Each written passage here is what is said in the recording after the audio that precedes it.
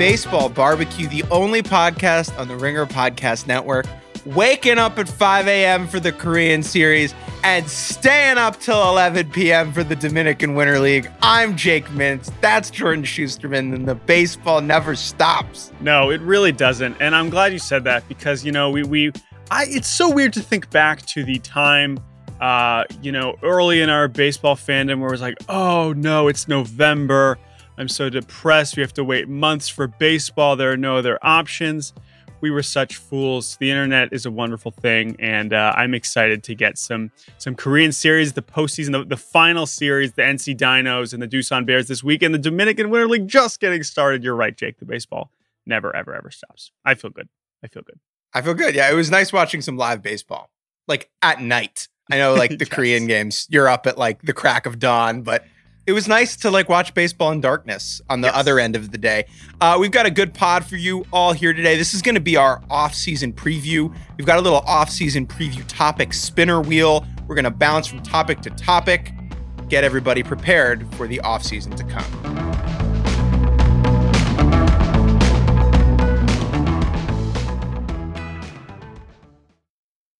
All right, but before we hop into our off-season preview, Jordan, there has been news. It feels like it's been 3 weeks since we recorded a podcast. Not only is there a new president-elect in this nation, but the Miami Marlins have gone out and hired a new general manager, Kim Ng, the first woman to be named general manager of an MLB team.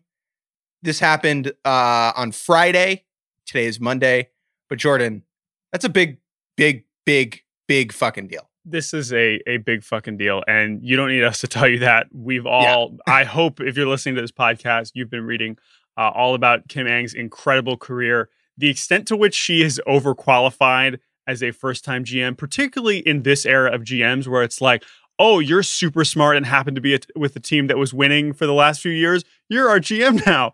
This is... Oh, you have an Ivy League degree and you can rock a quarter zip over a button down? Yes. My dude, right. Welcome. That's generally been the hiring strategy, unfortunately, for the last 10 years in front offices. This is long overdue. Again, if you're not familiar with Kim Ng's ridiculously storied front office career, it begins 30 years ago in the White Sox front office, fresh out of the University of Chicago. Shouts out D3 softball. She was one of the best players on the Maroons there back in the day. But she's in the White Sox front office.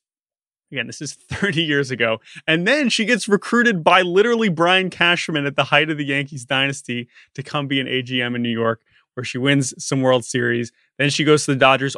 She interviews for the GM job with the Dodgers in 2005 when 5 active general managers were still in school. And she's already interviewing for GMs. Okay, that's 15 years ago. Did you see the fucking tidbit that Frank McCourt, Dodgers owner, didn't want to hire her as GM because he didn't want the bad PR for firing her one day? What? That is so... Again, there are so many terrible reasons why it took 15 years for That's this to galaxy happen. brain sexism. Right. That's a level of Frank McCourt's horrific ownership that we did not even know. But now here we are, and I am so excited for so many people, and obviously for Kim Ng and for the Marlins, a team that has obviously done a lot of things over the last 5 years that have made us question their motives, made us question if Jeter's the one that should be leading us in the right direction. And we know they traded away all their best players. Now they finally make the postseason again. They're totally reshaping their front office. The on-field culture obviously has shifted a lot. And it's just a really exciting time, man. Like, I know there's so many debates. Oh, well, the Marlins, they could have fans. Like, at this point, I'm really excited to root for this team. And I'm really excited to root for Kim Ng. Yeah. A lot of great writing out there about Kim Ng, all of which you should go read. Notably, friend of the pod, Lindsay Adler over at The Athletic. Definitely give that a read. Jordan. Yes. The Angels also hired a GM. And I don't particularly care that much because they're bad and they're still going to be bad. I will say it is, you would think that people would be more interested in the guy that is going to get to become the GM for Mike Trout and who is going to be in charge of getting Mike Trout to the playoffs. The that is something that a lot of people are obviously most interested in, is who the hell's going to get Mike Trout to October.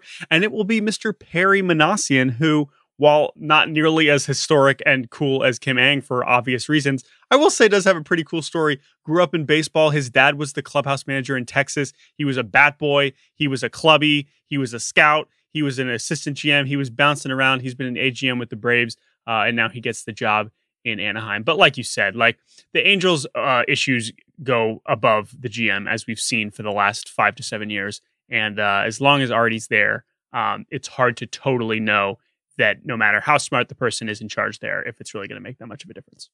I think Kim Ng should trade for Mike Trout. Yes, first move. How bold would that be? For today, we're recording here on Monday. First day on the job officially for both of them, and Kim Ng should give Perry a ring and say, "Hey, you got Mike Trout. We're interested in accelerating our rebuild. We think Mike Trout can help us out." What a power move that would be! I would love to see that. All right, Jordan. They got some guys. Let's hop into the offseason. Let's do it. Let's do it now. Yeah. How are we going to do this? With a wheel. A wheel. Producer Bobby. Hello. Hi. How are you? Good. Good to be back. Nice to see you guys. Good to see you. Great to see you too, Bobby. Do we have like a theme like let's play Wheel of Offseason? How are we doing this? Like, I want you to chant it like a crowd every time, and I'll layer your voice like 15 different times so it sounds like different people. Great. Okay, we'll work on that. No, I think we're just going to spin this wheel. We have 12 topics here, and wherever it lands is the direction we're going to go. I don't know how it works on this free wheel website that I chose. It was the second result on Google. Never trust the first result. They paid for that spot. And I don't know if it's going to repeat itself, but we'll find out. So these are essentially topics that we gave Bobby ahead of time, that we brainstormed together. Just things that we are thinking about during this off-season time. This ranges, of course, from the hot stove to other things. So, Bobby, go ahead and spin that wheel for the first time. Spin that wheel! And what are we beginning with? Oh. Click to spin. Hold on. I'm trying to follow the directions. Ooh, it's spinning. This is fun. All right. Oh, here we go. go. Fun for the listener. And the first topic is Frank McCourt's bankruptcy from 2000. No, sorry. The incoming labor fight tsunami. Oh, getting it. Let's start with some really fun stuff here. Now, listen, there are going to be some topics on this wheel that are a little bit more fun than others. So let's just start right here with the ugliest of the ugly and talk about, as you referred to, Jake, this is Jake's terminology, the labor fight tsunami. So, Jake Mintz, explain to me why this will be a tsunami of sorts. I mean, you talk to people who are way more plugged in than us, and no one is optimistic about the expiring CBA. Like, the vibes are bad. Now, it expires at the end of next year, and next offseason is really going to be the really, really terrible negotiation. But this offseason is going to be bad-ish, tough-ish to watch. I mean, it's never fun to watch. But what'll probably happen is we'll see MLB trying to play less than 162 games, and we'll probably see the union and the players understandably want to play as many games as they possibly can. A similar setup to what we saw last summer when they couldn't agree on the amount of games. I think you'll probably see the league trying to implement some rule changes from the 2020 season, all of which the union and the league might not want in 2021 for that season.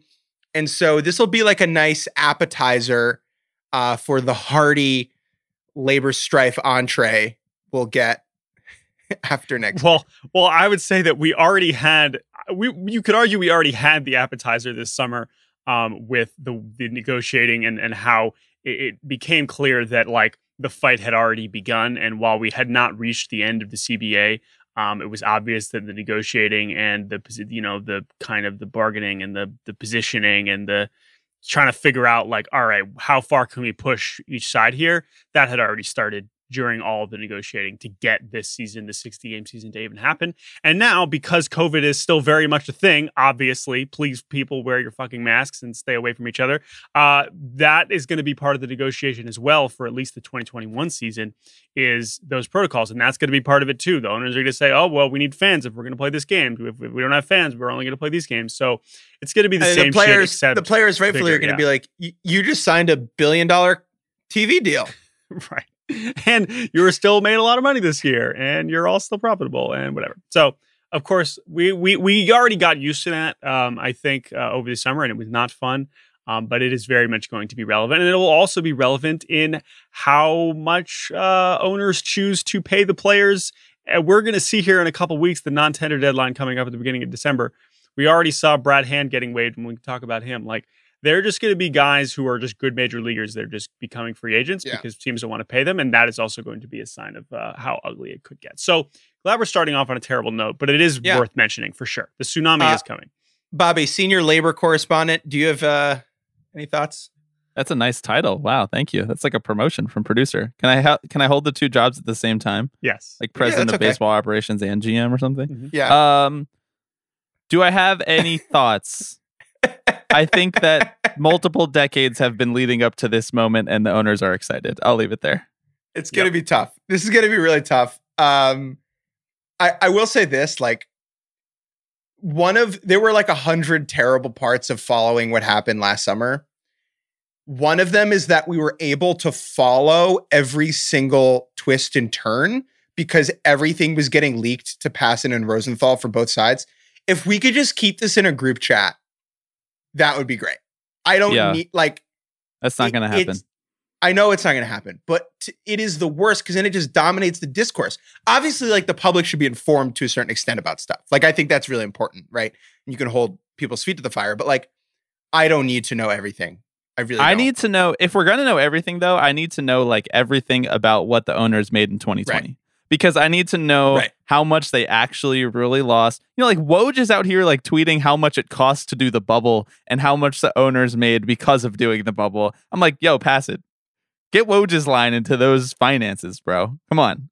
Yeah, no, it's true. And some teams saying, "Oh, I lost all this money." It's like, well, there's also a big difference between teams like the Yankees, who definitely did lose an insane amount of money because they have so many people that come to their games, versus a team like Tampa, who doesn't have anybody come to their games, and so that you could really say they only projected to lose. A fraction of as much. Anyway, whatever. Except that Tampa banks on getting revenue sharing from the Yankees, so they didn't get any of that money from the Yankees either. Yeah, of course they do. But I'm just saying that there is a difference there, and all the owners are going to cry the same thing. So I will say this last thing. For a while, like when we were young, Jordan, in baseball, like a couple years ago, the way I used to tell people how young we were was like, yeah, we weren't even alive for the lockout, and I'm afraid that I won't be able to say that anymore. Yes. That's what you're afraid of? Yes, that's it. Okay. That's He's number missing one. out on that line. That's all it is, Bobby. Bobby, that is number one priority in terms of things I worry about before I fall asleep. You got me. All right, Bobby, spin that wheel. Give us let's do it. Spinning. Slightly more fun to talk about. I'm crossing off our topics as we go, so I know we won't. Okay, winter meetings. Okay, so this is a quick one. This took a really, really long time for baseball to finally be like, oh yeah, no, these aren't happening. Jordan, what are the winter meetings? Explain the winter meetings for people for those who are unfamiliar. Is essentially the baseball convention, annual convention is the best way to put it.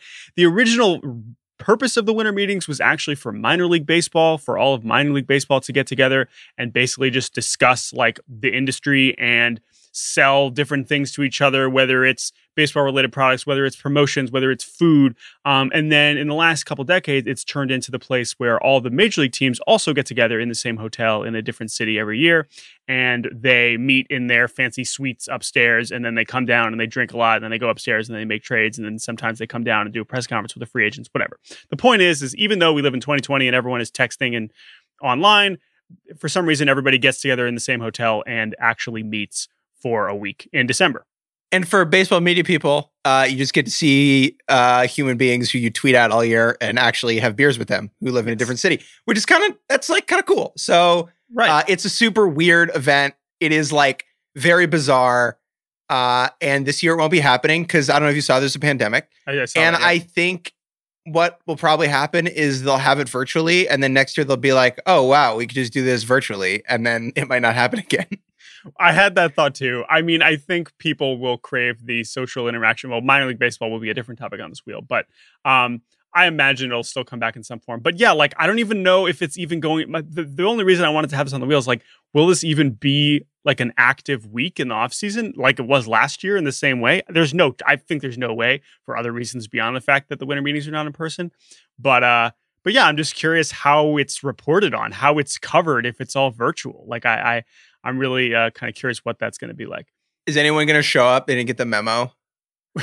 I'm here in Orlando. Right. I think Orlando, one of the places that you probably could still do this in person. That's true. That's probably why they Orlando, Dallas. MLB still trying to see if they can have fans come out to the winter meetings. Do it in Globe Life in center field, right in the spot that Justin Turner took the photo. That sounds good to me. Roof open. But obviously, I will. I'll be sad that there's no winter meetings this year. But no one cares about us. So, but I am curious how that actually is covered. I guess the managers, all the managers show up there and do their like check in from the winter press conference. I guess they'll just all be on Zoom and they'll all be sitting in their backyard. I mean, those sometimes are entertaining. I will never forget the AJ Hinch one from last year. Mm-hmm. Last year, AJ Hinch, Carlos Beltran, and Alex Cora were all there. They all did interviews. And this year, it'll just be AJ Hinch and Alex Cora. Yep. Indeed, they will. AJ, what you think of, Tarek Skubal? All right, sounds good. Okay, let's spin that wheel, Bobby. Let's spin that wheel. Wheel spinning. We have landed on MetsCon. Oh, boy. I don't know if I'm even ready for this. All right, great. Well, the wheel decides that you are ready for this. Bobby, we've decided to put this on the wheel because obviously one of the things that happened since we last talked on this podcast was Steve Cohen sat up at the podium at Citi Field with his quarter zip and his billionaire look.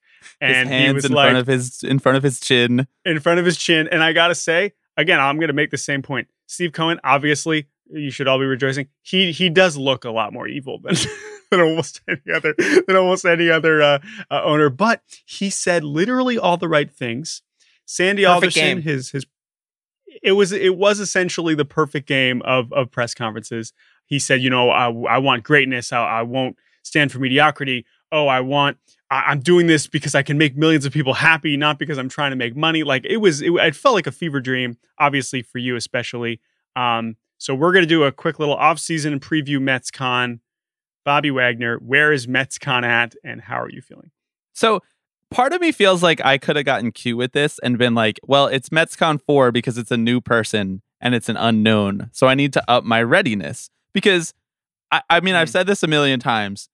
Why would I trust what Steve Cohen is saying? He's a smart guy. He knows what to say. All of the other owners have just given up on caring about what to say. Like they don't bother anymore, as evidenced by the behavior of many owners, specifically Jerry Reinsdorf in the last 3 weeks. But after the press conference, when you see players actually committing to come play for the Mets, a la Marcus Stroman, when you see Noah Syndergaard tweeting out a video and Steve Cohen at Stephen A. Cohen 2, now verified, congratulations to him, tweeting back at him saying, "Noah, I look forward to calling you. We'll talk tomorrow on the phone." You have to think that there's something real going on there because the players aren't going to dupe themselves into coming to play for this guy if he doesn't actually mean business and he's not actually going to sign the checks and he doesn't actually want them to be around for big money or whatever. So we'll see. MetsCon remains at 5 in my mind, which is what it was at last time. I almost feel like if he really does behave the way that he said he was going to behave, I might just retire. I might be a retired defense. I don't know who runs that thing. Secretary of Defense who runs DEF CON. I don't know. Well, he just retired actually. So there you go. Yeah, that works out well. So this is the thing. Do we have to adjust this whole segment? I don't know. I mean, listen, this is going to be a very interesting offseason for them. I mean, did MetsCon kill the Wilpons? I'll let the listeners decide. Absolutely, maybe. There was one thing that Cohen said that was very interesting to me and curious, where he was basically like the word processes 47 times. He said processes. We're going to stick to our processes. We have processes at 0.72. We're going to bring those processes over here to the Mets. Okay, so when he was like, "I'm not here to make money," Get thoughts. The fuck out of here. Absolutely not. Two thoughts. He is. I also spent $3 billion to not make any more money. Okay, so that's the thing. On one hand, it's like, bro, you just bought a major league sports franchise. Like, you're definitely here to make money. But on the other hand, this motherfucker is so rich already that it's like the Mets are a relative drop in the bucket. Like, it's like whether or not the Mets are making money does not mean he can or cannot afford his 9th house. Like, that's cute that you think he thinks that way. But that's the thing. But you don't get as rich as Steve Cohen is without like always trying to make money from everything you do. Here's what I've said before on this topic about whether he wants to make money or not. And I'll just keep repeating the same line until I get proven otherwise. There is a somewhat market inefficiency in the way that he views the Mets and the way that he views baseball, in that if you just accept the money from the appreciation of the franchise, which is what all owners should be doing, which is how they should have been viewing this last year and how they should be viewing the labor negotiations vis-a-vis coronavirus, then you can still make a shitload of money. Like, you can still make billions of dollars. And he's the only dude owning this team, and he can still double the value of his franchise if he sticks it out and baseball remains a viable sport in this country, which it has for 130 years. Now, he doesn't need the extra $20 million like the Wilpons needed. He doesn't need the extra $38 million like Paul Dolan needs in Cleveland. He doesn't actually need that money. I think he actually values coming in and being this sort of like brigadier winner. He like masquerades in and he upends the baseball market, and he gets written about, and that's the first line of his obituary, as opposed to like the first line of his obituary is that he like traded stocks and got really rich. Like, that's way less fun. That's way less fun. Way less fun. Way less fun. He knows that like it's way easier for people to be like, oh, he's rich, he owns the Mets, as opposed to he's rich, he does shady stuff with stocks that I don't understand, right? I guess he's also known for his art, and whatever. But okay, so didn't he buy that expensive skinny man? There's a joke, and I'm still trying to figure out how it is, like him trading for Chris Sale joke with the skinny art sculpture. All right, well, I'll let you know when I figure it out. You workshop that. Jake, question for you. Yeah. Steve Cohen buying the Mets equals Jake Mintz buying what? What is like a vanity purchase for Jake Mintz? Holy shit. That still might have a chance to get you something back in return eventually. That's a crazy good question. Like a really nice bike, probably. Okay. Like a really fancy one that you're bike, going to maybe perhaps ride 817 miles to Chicago?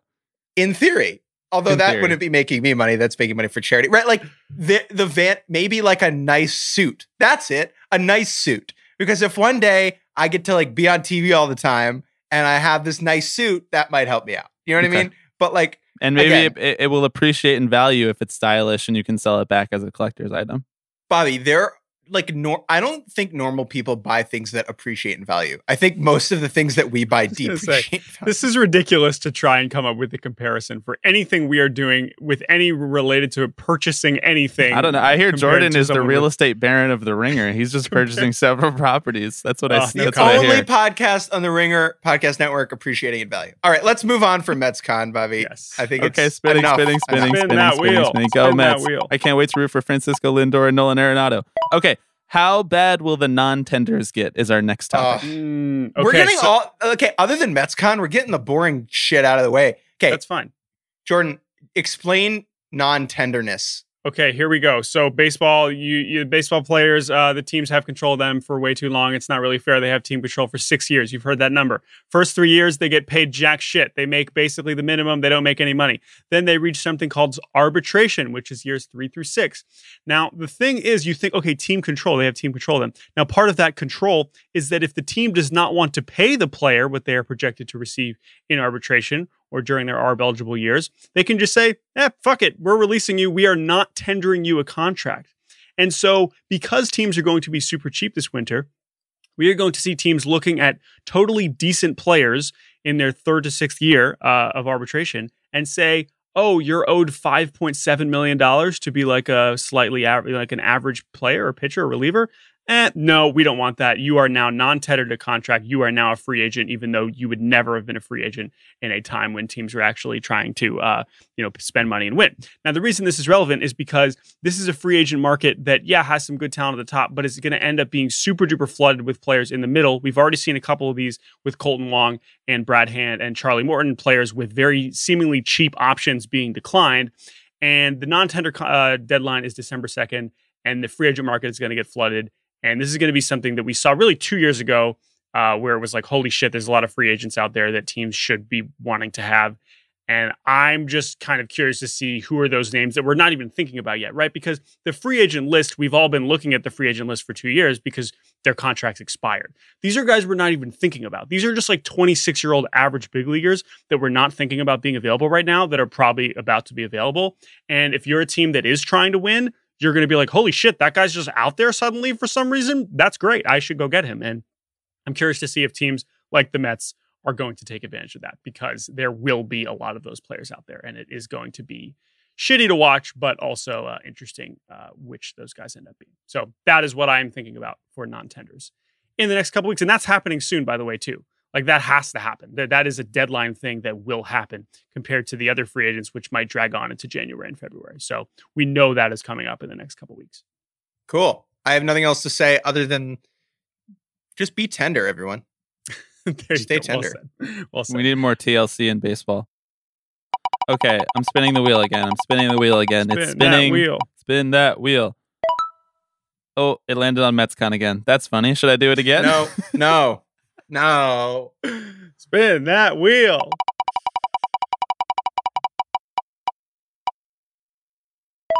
Okay. Will MLB try to institute a rule about pitchers cheating with sketchy substances? ? Mm-hmm. This is in the category of topic that I care about way less than I should. I think it is interesting.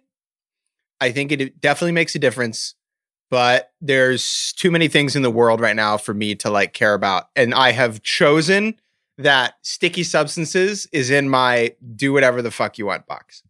Personally. I understand that, and I generally agree from my personal standpoint. Like, I don't feel that strongly about whether it should be legal, not legal, whatever. I just think that like there's enough discussion around this, and knowing that there were memos sent out this year, and that like people like Trevor Bauer upped their spin rate and then won the Cy Young. Like, I just think there's enough smoke here that something is going to happen. Yeah, I don't know what that is, but I feel like it is going to be a topic of conversation. If you're interested in this, go read Eno Saris on The Athletic. He's written some very, very good pieces on this. It's super interesting, right? Like, I would say 70% of guys are using some sort of grip. I mean, if you're looking for it, here are places you can find it. Guys who go to the brim of their hat, that's an obvious one. Guys who go to their belt often, you'll have some goop in your belt. My favorite is players who will put a lot of hair stuff in their hair, and you'll see them go to their hair a lot and they have it in there. You'll see bullfrog on their arm. Bullfrog is a mix of rosin and sunscreen. One of my favorite things ever was a pitcher pitching, I think it was in Toronto with the roof closed, putting sunscreen on his arm before he went into pitch in the bullpen. It's like, are you worried about the lights? You're going to get sunburned from the lights? Right. Anyway, that's usually how it happens. And like, so many players are doing it. And it is the biggest like spirit versus letter of the law thing in baseball. Yeah. And so we'll see. I'm just kind of keeping an eye on it. Also, like, their teammates just have it and they throw it around the horn, and it's like, all right, well, fine. I won't put it on my arm blatantly, but I'll just have my third baseman have a ton of pine tar in his glove, and then I could just do that and then have him throw it back to me. So there's a million ways to get away with it. We know guys are doing it like crazy. And I'm curious to see if MLB tries to do something about it. Here's the thing. If MLB does try and police this, to on one point, it makes sense, right? If you do believe, as some do, that the strikeout rate is too damn high and that not enough balls are being put in play, there are a number of ways to try and mitigate that and change that around. One of them is to maybe police this a little bit more and have like, just if you can reduce the amount of pitchers that are using stuff or how often they're using stuff, that'll lead to a lower spin rate. It'll lead to less swings and misses. It'll lead to more contact. It'll lead to more action, right? I don't know if this is an example of like, I don't want to be in charge of having to figure this out, and I'm happy it's not my job. Yes. But that logic makes sense to me. Yeah, no, I'm with you. I mean, again, I just think that it's more at the forefront of the conversation than it has been in the past, and I'm curious to see if anything happens. All right, Bobby, spin. Wait, biggest forefront of the conversation, most talked about this topic has been since Michael Pineda went to his neck. Remember that? That was crazy. On Sunday Night Baseball. The amount of screenshots with the saturation of the photo changed of that, it's just like, we got chill. Spin that wheel, Bobby! Wheel spinning. Landed on the same topic. So this wheel is not... Yeah, there needs to be an adjustment. It doesn't have a memory. It doesn't have a memory. There needs to be it would be a good reliever. Just gets right back out there. Short memory. Okay, good reliever or quarterback. Thanks. Okay, next topic.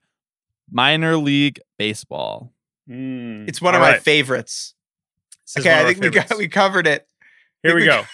So, folks, now if you're listening to this, first of all, you know that let's first remind you why we put this on the wheel here. Okay, because I understand that the average casual Major League Baseball fan maybe knows that minor league baseball didn't happen this year and knows that it's, getting smaller, whatever, but doesn't necessarily know how big of an offseason this is about to be.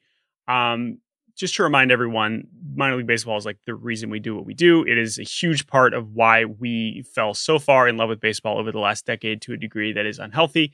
Traveling around the country, seeing minor league games, that is the thing we did. We did a whole podcast about why we love minor league baseball before the season began. I encourage you all to go back and listen to that because let me tell you, everything said in that pod remains exactly the same as it did, and it always will. And it was also just a fun pod to do. So again, encourage you to listen to that. Now, why are we putting this on the offseason wheel, Jake? Basically, minor league baseball is about to get changed and shrunk to a degree that we have not seen in a very, very, very long time for reasons that are both obvious and nefarious and frustrating. And I just hope we come out of it in the spring with a minor league baseball season with not too many minor league communities completely having their affiliated teams stolen from them. This is just going to be a shuffle unlike any other. And I hope that it doesn't get any worse than what it already looks like. Now, what it looks like right now is that we're going to end up with 120 minor league teams instead of 160, just go to 4 full season levels. My fear is that it is going to end up being a lot worse than that. And there are going to be some teams that don't even bother having 4 full season affiliates and just shrink down to 2 or 3. I'm not reporting anything. I just feel like we're at the very beginning of this. What are your thoughts on how minor league baseball is about to change? Because it's obviously very scary. I mean, there's a bunch of shitty parts. One is that a lot of these communities don't get to say goodbye because of the 2020 minor league season getting cut out. Like, that's it. All right, pack it up. Half century of baseball in a location, and it's gone. And like, we've talked a lot about why this is short-sighted and why this doesn't value kind of the role minor league baseball plays in the national baseball structure. And yeah, it just really fucking bums me out, man. It's like, yeah. And Rob Manfred, go to a minor league baseball game. Right. And when was the last time Rob Manfred went to a minor league game? The reason why this is really at the forefront is because we've already seen teams like the Staten Island Yankees, the Columbia Fireflies, the Rochester Red Wings, just literally find out online, like, oh, we're not affiliate anymore because the GM just spoke and said, hey, these are our affiliates, and he didn't say our name. Like, that's not how any of this should work. That's crazy. That's crazy because these are teams that have been sitting around all year, like wondering what 2021 is going to be like and planning for 2021 and thinking that, like, yeah, if you're the Staten Island Yankees, of course you're assuming you're going to still find a way to be a Yankees affiliate. You're the Yankees. You're at Staten Island. You've been at the Yankees for 2 decades, whatever. And so it's just going to keep happening. And I hope that teams are at least forthright and forthcoming with their plans with the owners before it gets to the public. And I hope that these minor league teams can stay on their feet because it's not going to be pretty. So, and perhaps I'm screaming into the void here, but like, look, if this shit's going to happen and you're a major league team and you're changing affiliates, before you fucking announce it, pick up the phone and just have the gratitude and grace to call the affiliate so they don't have to get dumped online. Like, just that ounce of courtesy. That's it. Right. Like, just that's got to be the baseline. And I feel for a lot of these minor league communities, a lot of these minor league, the people who work at these teams. Like, when you work at a minor league team, you have like 12 jobs and you are pouring your heart and everything you have into making that team viable, into making the environment at the ballpark fun for fans, and to have that ripped out from under you with no warning, but finding out online, that's fucking brutal. So I don't know, man. It just sucks. Yeah. It just really sucks. I just hope we are even again in a position to have minor league baseball next year in some capacity. So there you go. Hat tip, MILB. We love you, and we hope that you continue to flourish in the future. All right, Bobby, spin that wheel. Give me some good vibes. Oh, I know. Before I spin the wheel, I want to say something really quickly about Trenton Thunder, because they are also please do. They were also a minor league affiliate of the Yankees who got dumped, I believe, online. I actually can't confirm that, but Trenton, New Jersey is never getting a different kind of baseball team. They're never getting a Major League Baseball team. They're never getting anything above what they already had. And they showed out for it. Like, Trenton Thunder games were filled. The community loved Trenton Thunder games. Scores of kids. This is true for all of minor league baseball, but scores of kids would come there with their school, with their summer camp. Like, if you go to a minor league baseball game in Trenton, you are going to see groups of 25 kids all wearing bright green shirts because they're there with their summer camp or the YMCA or whatever it is. And that community is not getting a different form of baseball, but they were enjoying that form of baseball that they had. Like, people were showing up. That was a profitable organization. The park got nothing but better in the last 20 years. And I'm saying all this because this was my minor league team growing up. And to take that away and to not guarantee that there may be some form of that team around in affiliated ball after that, to just ditch them is, of course, like you guys said, really shitty. But there are even larger, I think, socioeconomic impacts on the way that we're shaping the future of the game by taking some of these teams out of certain communities who don't have access to a lot of other baseball and will probably never have access to major league level baseball. Yeah, I would say too, for Trenton, they are in a special case, and we'll see. Maybe they end up getting another affiliate. That is still, I guess, possible. But the thing that was shocking with Trenton is that they were not on the list.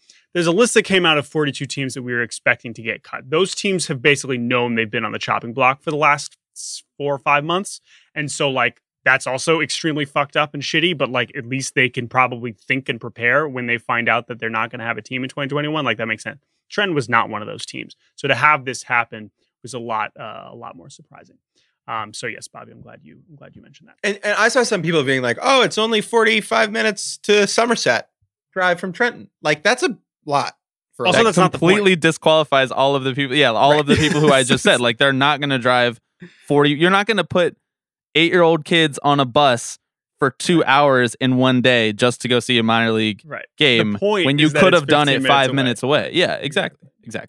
So it's just a real shame. It's just a real shame. And I feel for all of the people who work there and all of the people who were able to go to those games for $5 and get a $1 hot dog and enjoy really good baseball.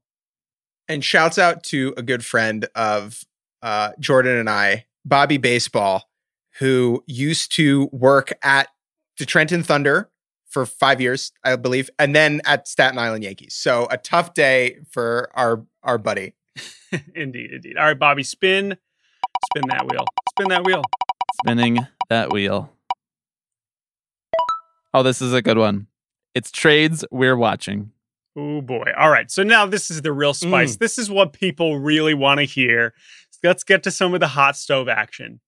And where else to begin than in Cleveland, than Francisco Lindor? I mean, we'll talk about, all the ones we're thinking about, but Lindor is dominating this discussion. And I will say, I think after the Mookie Betts situation last year, I feel like Francisco Lindor has been traded before it's even happened. And I believe he will be. He's gone. But he's gone. With Mookie, there was still a will they, won't they, will they, won't they, will they, won't they. Then they did it. We're Lindor's halfway out the door. We're all pushing him out. In retrospect, with Mookie, there shouldn't have been a will they, won't they. It was just a will they, and they kept saying they will, and we kept not believing it. But will they? I think we also maybe didn't want to believe because it was the Red Sox. With Cleveland, it's well, of course they're fucking trading him. No question, right? So okay, so Lindor's the front of this conversation, but I think there could be a lot of other big names. Let's start with Lindor. Yes. Let me say this. Did Cleveland watch the playoffs?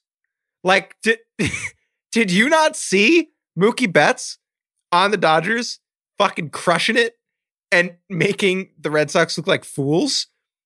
are they looking at the Mookie Betts trade and being like, yes, love this for Boston. Let's replicate. This was great. People loved it. Sox fans didn't watch. Literally 50% less viewership on NESN. And now it's not all Mookie Betts, but that's a lot of Mookie Betts. And like when you trade someone like that, you're just putting up like the opposite of a bat signal in the sky that says, fuck it. Right. Now, totally true. You're totally right.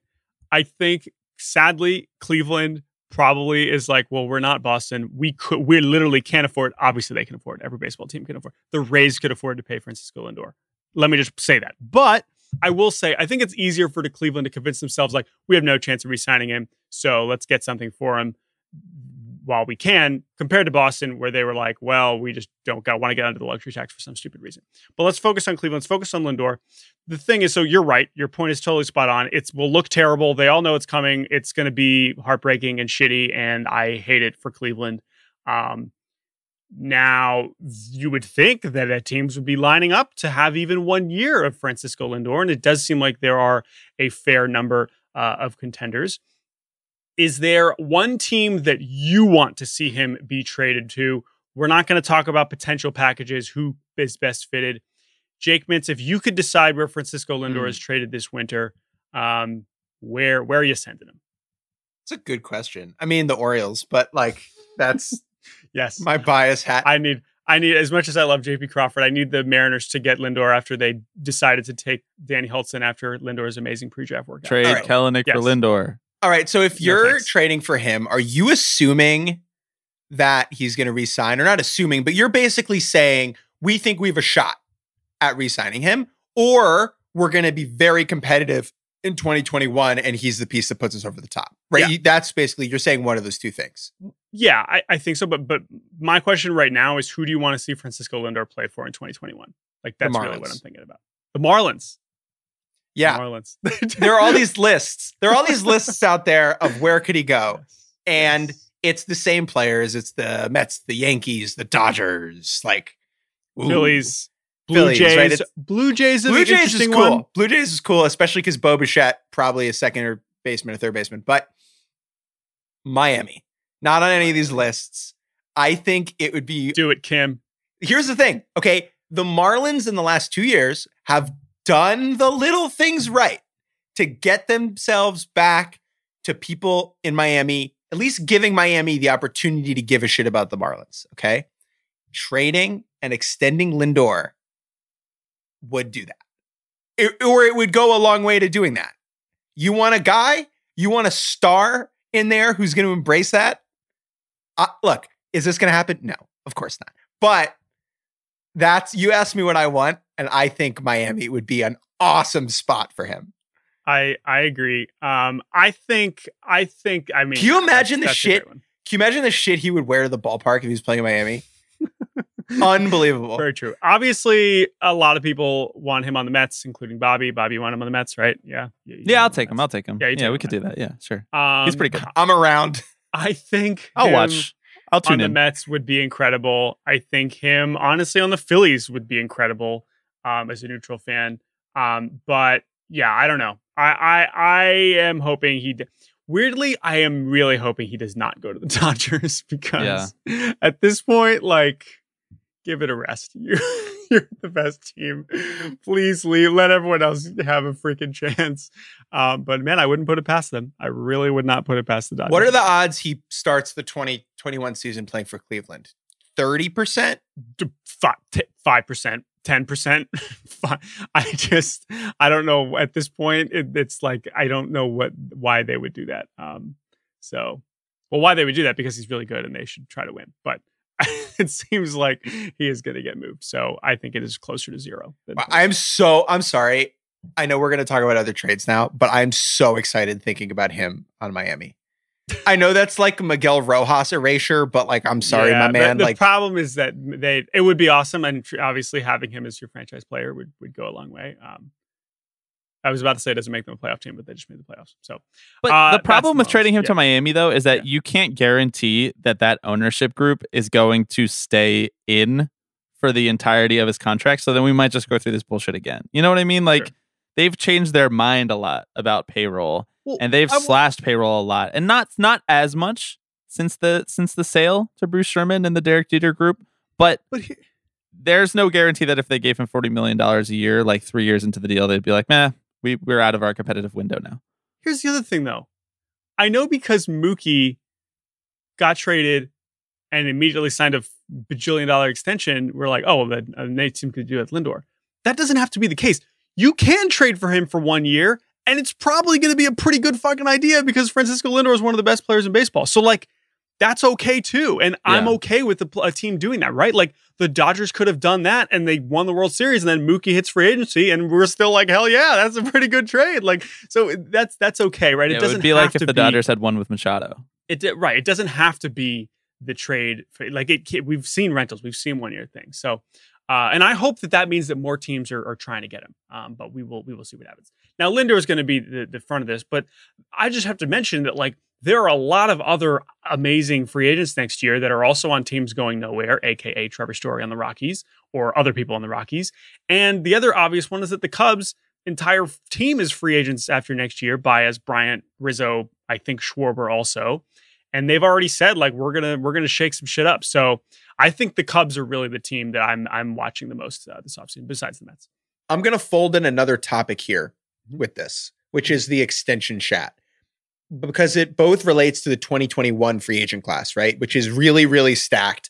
And whenever you look at free agent classes from like a year out or even 2 years out, it always looks better than it ends up being because some of those names get traded, get extended, get hurt, are worse than we thought. And so, you know, that's important to keep in mind. But I do think the 2021 class is going to dictate, right? It's like this offseason, who gets traded? Who do teams keep around for that last year to try and win? And who gets extended, right? And so, like, Freddie Freeman is a free agent after next year. The Braves are not trading him before 2021, right? They're probably going to try and extend him, okay? Baez is, I don't think the Cubs are going to trade him because, you know, he was awful this year. It's true. But I also don't think they're going to extend him. Right. So, like, he feels like, we'll call it he's a lame duck, right? It's like he's probably going to play next year in his walk year. Seager, Correa, like, they're not going to trade Seager and they're not going to trade Correa. Are they going to extend him? I don't know. Yeah. So I think that is the way that 2021's free agent class dictates what happens now is another thing to keep an eye on. Yeah, definitely. And I'm also, I mean, this is more jumping ahead to like next trade deadline, but it's obviously all those shortstops. And then it's the 4 best pitchers of our generation. Greinke, Verlander, Kershaw, Scherzer is a free agent next offseason, which is super crazy. And I know we're jumping ahead. But like, if the Nats just suck, like Scherzer is just going to get traded in July, which is not that unrealistic. So anyway, if that happens, I know this is like not. If that happens, one of the greatest contracts of all time, I think, signing Scherzer. Absolutely. One of the best free agent deals ever. Scherzer always pitches well in Citi Field, so we'll take him. We'll take him. I'll watch it. I'll tune in. Max. Okay, I'm using this moment to say, Mets fans, if you're listening, which you're probably listening, do not become Yankees fans. Yankees fans, don't let Mets fans become you. We don't need 2 different team fan bases in the same city acting the same. We can't, and not everyone's a future Met, Bobby. Okay, they're all future Yankees. They can't all be future Yankees and future Mets. The Yankees aren't looking for Nolan Arenado. They're not. This is the problem, is that the Yankees are just like, no one's talking about the Yankees in the way that they were last year with Garrett Cole. Like, everyone's just like, okay, bring DJ back and bring, Tanaka back. Like, no one is talking about Nolan Arenado at all. You guys didn't even write him down here. I'm just trying to speak that one into existence. He's on there. I think the Rockies, man, like, they gotta. What are they doing? Like, show me a direction that you're going. The Rockies are so aimless. The artist formerly known as the first place Colorado Rockies. Oh God! Can I also say? Can I take this moment to say that? Remember when the MVPs were given out? We didn't talk about that yet. You just brought up Freddie Freeman just now, and it reminds me. Congrats to Freddie Freeman. I know, and to Jose Abreu. Exactly, and I think he should parlay that into another big boy extension. Love Jose Abreu. That was so cool. All right, Bobby, spin that wheel. Bobby, spin that wheel. Spinning. Haven't even gotten to the actual free agents yet. Rule changes that will stay for 2021? Let's be quick. We know that MLB used the Coronavirus Cup as an excuse and opportunity to try and implement some things that they wanted to do long term. It'll be interesting to see which of these the league prioritizes to institute in the future. Mm-hmm. Ones that you and I particularly care about, keep the DH. We love it. At no point during the 2020 season was I like, damn, I really need to see Zach Davies roll over to second, even though he's probably a righty. But okay, I know Bobby disagrees, but we're not going to give him the airtime to talk about this. Okay. Yes. Second thing, do shrink the postseason from what we had this year. 16 teams, too many teams. I'm willing to talk about 12. I'll even listen to you talk about 14, but 16, I'm not interested. Especially if we're playing even 120 games next year, 140 games. Cannot have 16 teams making the postseason. 16 was good for the 60 game season. That was fine. Totally fine with it. And he don't need it anymore. It was good. Yes. Great. Yes. We'll look back and we'll be like, oh my God, that was nuts. Okay. Next thing. Don't play a neutral site World Series. We're not football. Please no. Please we no. can't. Not enough people will go. Okay. It's not cool. Home crowds are like 80% of why people like postseason baseball. Yes, exactly. Okay. that so obvious, agree, totally, full support. No neutral site. Extra innings. Please make a decision so I don't have to. You can either keep it, the weird extra innings rule, runner on second, or not. Just pick one. I don't really care, honestly. It is an example. Go ahead. I was just gonna say, the only interesting thing I have to say about this is that it seems like players like it. Like, it seemed like the players are like, yeah, let's keep it. I don't know if they want that for the postseason, but it seems like they want that. So, an underrated thing about baseball players is that they want to play as little baseball as possible. People don't always realize this. True. Because if you like baseball, you want to play baseball as long as possible. Players want to get out of there. Players love the ability to go to dinner after a game. Mm-hmm. That is a huge deal. Think about that. I mean, that's understandable, right? Like getting a bite to eat after work. A lot of us get to do it because, we're done working at 5 or whatever the hell. But if these dudes, if they can get out of there by 10:30, you know what I mean? No, that's so true. It's all about dinner plans.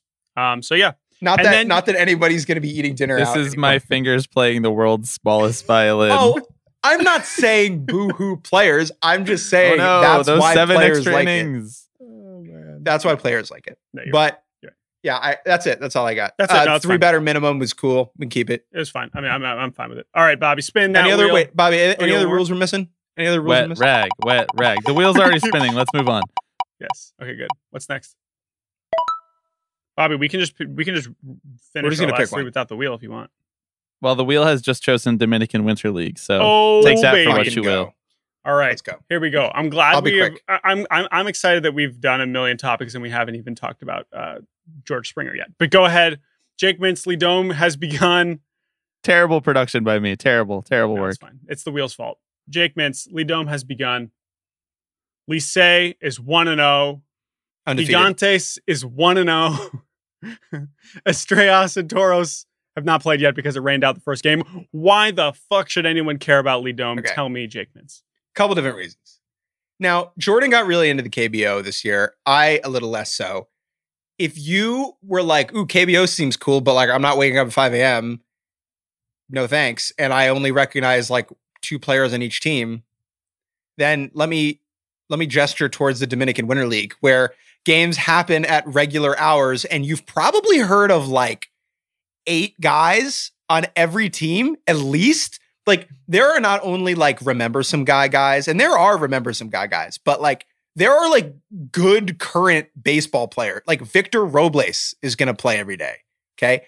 Prospects. Wander Franco is the best prospect in the world, and he's going to play. Julio Rodriguez might be the second best prospect in the world, and he's on the same team as Wander Franco. The Dominican Winter League is something I love very, very, very much. It is entertaining baseball. You got fewer strikeouts, fewer home runs, balls put in play, base runners just running around, just doing crazy shit, and it's great. And there won't be fans, which sucks. And then the last thing, Jordan, I wrote a 32-page Dominican Winter Ball preview, which I'm selling for $5 and giving all the money to charity. If you want one, Venmo me at MintzJake, and I'll send it to you. That's it. Yeah. Follow us on Twitter. We've pinned a tweet with all the info about our Early Dome preview and how you can watch. It's very easy to watch these games at normal hours. It is not expensive and is very good. And we encourage you all to check it out because it is live baseball in the evenings every day, and it will be great. So we encourage you to check it out. And if you're not convinced yet, Juan Francisco, who is the size of a Boeing 747. So big. He is so big. When we saw him last year, I was like, damn, Juan Francisco got big. And now he's like markedly larger than last year. Here's the thing, though. He's also probably the best hitter in the league. I know. And more importantly than his size and his ability, he's wearing number 111, which is so good. It's so funny.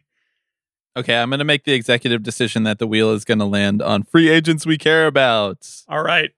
We have only 2 topics left, and somehow we've made it an hour without actually talking about this year's free agent class. And partially because it's like somewhat underwhelming, but we got some hot shit at the top. But you know the best guys. You know Springer, Bauer, Real Muto, LeMahieu. Obviously, if you're a team that cares about winning, you want your team to get them. We understand that. But there are some other free agents that mean a lot more to us. And we're going to talk about some of those. Now, I guess I will say, Jake, of the top group, the top 5, who do you care the most about where he goes? DJ LeMahieu, I want him to not go back to New York. I think it would be so funny. Okay. I don't particularly enjoy watching DJ play.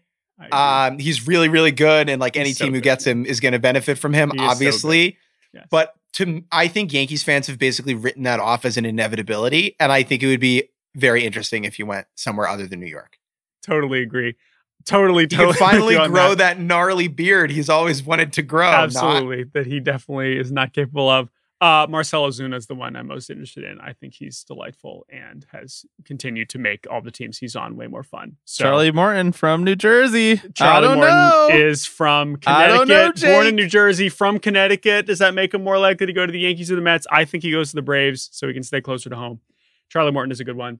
I'm interested in... One more Charlie Morton thing. One more Charlie Morton thing. Hold up. A couple years ago, I think it's really important to have free agents who are the want to stay close to home guys. I think usually in free agency, dudes just sign for the most money, as they should, and it's fine. But I love the added component of want to stay close to home. We've had, I would say, AJ Burnett was a great stay close to home guy. Darren O'Day was a big stay close to home guy. Dude, Zach Wheeler. Zach Wheeler last year. Yeah. Look, I think I get it. Stay close to home guy who left his close to home to go to a different close to home. Let me say this. We do this podcast for The Ringer. We wanted to stay close to home on the East Coast. I get this. This makes a lot of sense to me. Yes, this is a real thing, whether you're making bajillions or whether you're us. Yeah, right. Like, stay close to home guy. And I'm happy that Charlie Morton is this offseason stay close to home guy. I agree. Other guys, other free agents that I'm interested in that are beyond the top of the list. I'm very interested in all the KBO guys, both the actual Korean players, Ha-Sung Kim and Sungbum Na, who've been some of the best players in KBO the last few years. They say they want to be come to play MLB, and that's going to happen. So excited to see what happens with them. They're going to get posted right around after Thanksgiving, so that will happen actually early on. And then Mel Rojas Jr., our KT Wiz superstar who's going to win MVP. Hopefully he comes back and finally gets a shot. Dan Straley, another friend of the barbecue, would love to see him come back and get a major league job. KBO guys up there. What's this guy? I'm seeing this on our list. Yoenis Cespedes? What's his deal? Yeah, he used to play for the Red Sox. Okay. Yep. And then what's going on with him? He's a free agent? Wow, that's weird. The Yoenis Mets saga is done. It is over. Kaput. It was like a big deal earlier this offseason. This season, I just like kind of forgot about it because a million other things happened. But Yoenis is a free agent. I think he'll get a deal somewhere to like be a DH/left field bat for a team that's like fine. I don't expect anything like, what do you think is going to happen? I mean, look, he's 35. He has not played the outfield will be 3 years, basically. Me neither. Despite his some flashy plays in Mets summer camp. I hope he gets a job, man. I'm worried that he is going to struggle to get a guaranteed job this offseason. But I hope, and as we've said, we want him to go back to Oakland. it would be one of the few things that could make me like the A's, and that would be cool. So there you go. Go home, yo. Closer to home. Not closer to home, but closer to his first home. So his first major league home. So there you go. Closest to home with him being like playing for Port St. Lucie, playing for the Mets in high A. Dude, Marlins. Joining forces with Francisco Lindor in Miami. If they keep if they keep the DH in the NL, man, Marlins are not the craziest idea. Other guys should mention, obviously Mike Zunino, he's good. I hope he gets a contract. That would be great. Nelson Cruz is 40 and will be 41 next year. Top 5 hitter in baseball. Still a top 5 hitter in baseball. I'm curious. I mean, he's obviously more relevant than Edwin Encarnacion, but both of those guys have over 400 career homers, and both of those guys still hit home runs a lot. So, but yeah, Nelson Cruz, man, it's so obvious. He's still one of the best, and he's the I would best give person. Nelson Cruz. This is the other thing. It's like I would give him a 1-year, $30 million deal. I would too. I would absolutely do that. So yeah, Nelson Cruz is another good one. And yeah, man. I mean, again, there's and then the last one we have to mention, or two more quickly. Brad Hand, because if Cleveland was not willing to give him $10 million, he's been one of the best relievers in baseball for 5 years in a row. I hope he gets more than that. I don't know what's going to happen with that, because any team could have had him at 10. Hopefully he gets a multi-year deal. And then the last one is this finally the year that Yadier Molina and Adam Wainwright change teams. You say no chance. I say no chance. It is becoming more of a possibility as the offseason goes on. It's kind of nuts. And I think the part of the reason that people don't talk about it is it's the Cardinals. And like, I think folks are averse to just thinking about the Cardinals when they don't have to. And like, these two are probably 2 of the 10 greatest players in franchise history. And they're inextricably tied together, and they might just both leave in the same offseason. Don't they have the record, or at least the modern record, for most? I think so. Games, most games together. Most games together, pitcher and catcher.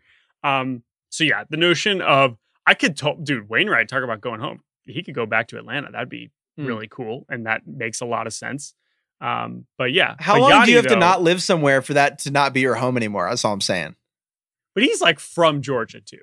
Right. Okay. and was drafted by the Braves, so that would be cool. But no, Yachty's the one. It's like completely inconceivable to think about him on another team. It also feels like the 29 other teams, not that they don't understand how good Yadier Molina is, but there's no way they value him as much as the Cardinals. So right, I don't understand. Just like give each of these dudes like a 1-year deal for as much money as I want. Like they're both still good. Like they're both all like they're definitely both pretty good still somehow. Yeah. Totally true. Okay, Bobby, we have one more topic. We don't have to spin the wheel. I know we've gone in a winding order, but it also involves the Mets because it is the Mets. And it is basically there are 2 GM jobs left, as Kim Ng is about to be introduced in Miami, and I'm excited to finish this podcast and go watch that presser. And Perry Manassian was hired by the Angels. The Phillies and Mets do not have GMs. Now, the Phillies is more interesting because they've publicly said, like, yeah, we're not really in a rush to hire a GM. Really weird look. Don't totally understand what that's about, other than them being like, yeah, well, it's going to be a slow offseason. It's like, what the fuck? The Angels interviewed like 50 people, and the Marlins clearly were figuring this out over the last few weeks. And the Phillies are like in a position where you'd think they want to win. The Mets, I guess it's a little bit less interesting because it seems like Sandy's in charge, but I assume anybody would want that job. And so that's why I'm most interested to see who gets the Mets job, because that would be the dopest GM job in the world, where the pressure is not on you and you have probably a giant payroll. So yeah. Any thoughts on those 2 openings, Jake Mintz? I think the Mets could get someone sexy if they wanted to. There was a report that the Angels tried to lure a couple big names away from other spots. Like they tried to get Neander from Tampa and David Force from Oakland. And both of them were like, no, that sounds like a terrible time. But either of those dudes could maybe be interested in the Mets job, because you get to live in New York and play with Steve Cohen's money and, run a competent franchise. Like that sounds great. It will be interesting. The Phillies gig, I think there were rumors that they're looking for someone with championship experience, which again, hire someone new, anyone new. Just hire someone new, please. Yes, please. Would like to see that. Don't hire Dave Dombrowski. Bobby, who do you want to be the Mets GM before we say goodbye? I have no idea. This is the type of thing that I don't pay attention to. Like, if I know that Sandy Alderson is already there, which I do, then it's fine. It's fine. That's as long as Sandy's there. You trust Sandy. This is not sourced, but Billy Owens, a scouting director, would be a fucking awesome hire. And I would love to see that. Okay, that's all we have. We have completed the wheel of the offseason. Do we have anything else we need to discuss before we say goodbye? No, I have nothing else to discuss. I mean, there was no Bike to Chicago update, really. Nope. It's still on track. Buy our Dominican Winter League preview. Venmo us. All the money's going to good cause. Thank you to Bobby Wagner for producing. Jordan Schusterman. Thank you to Kim fucking Ang. Yes. I am very excited to watch Kim be like, yeah, I'm the shit, and I'm excited to trade for Francisco Lindor. This is going to be great. Thank you, Bobby. Thank you, Jake Mintz. We will talk to you all next Tuesday. Goodbye.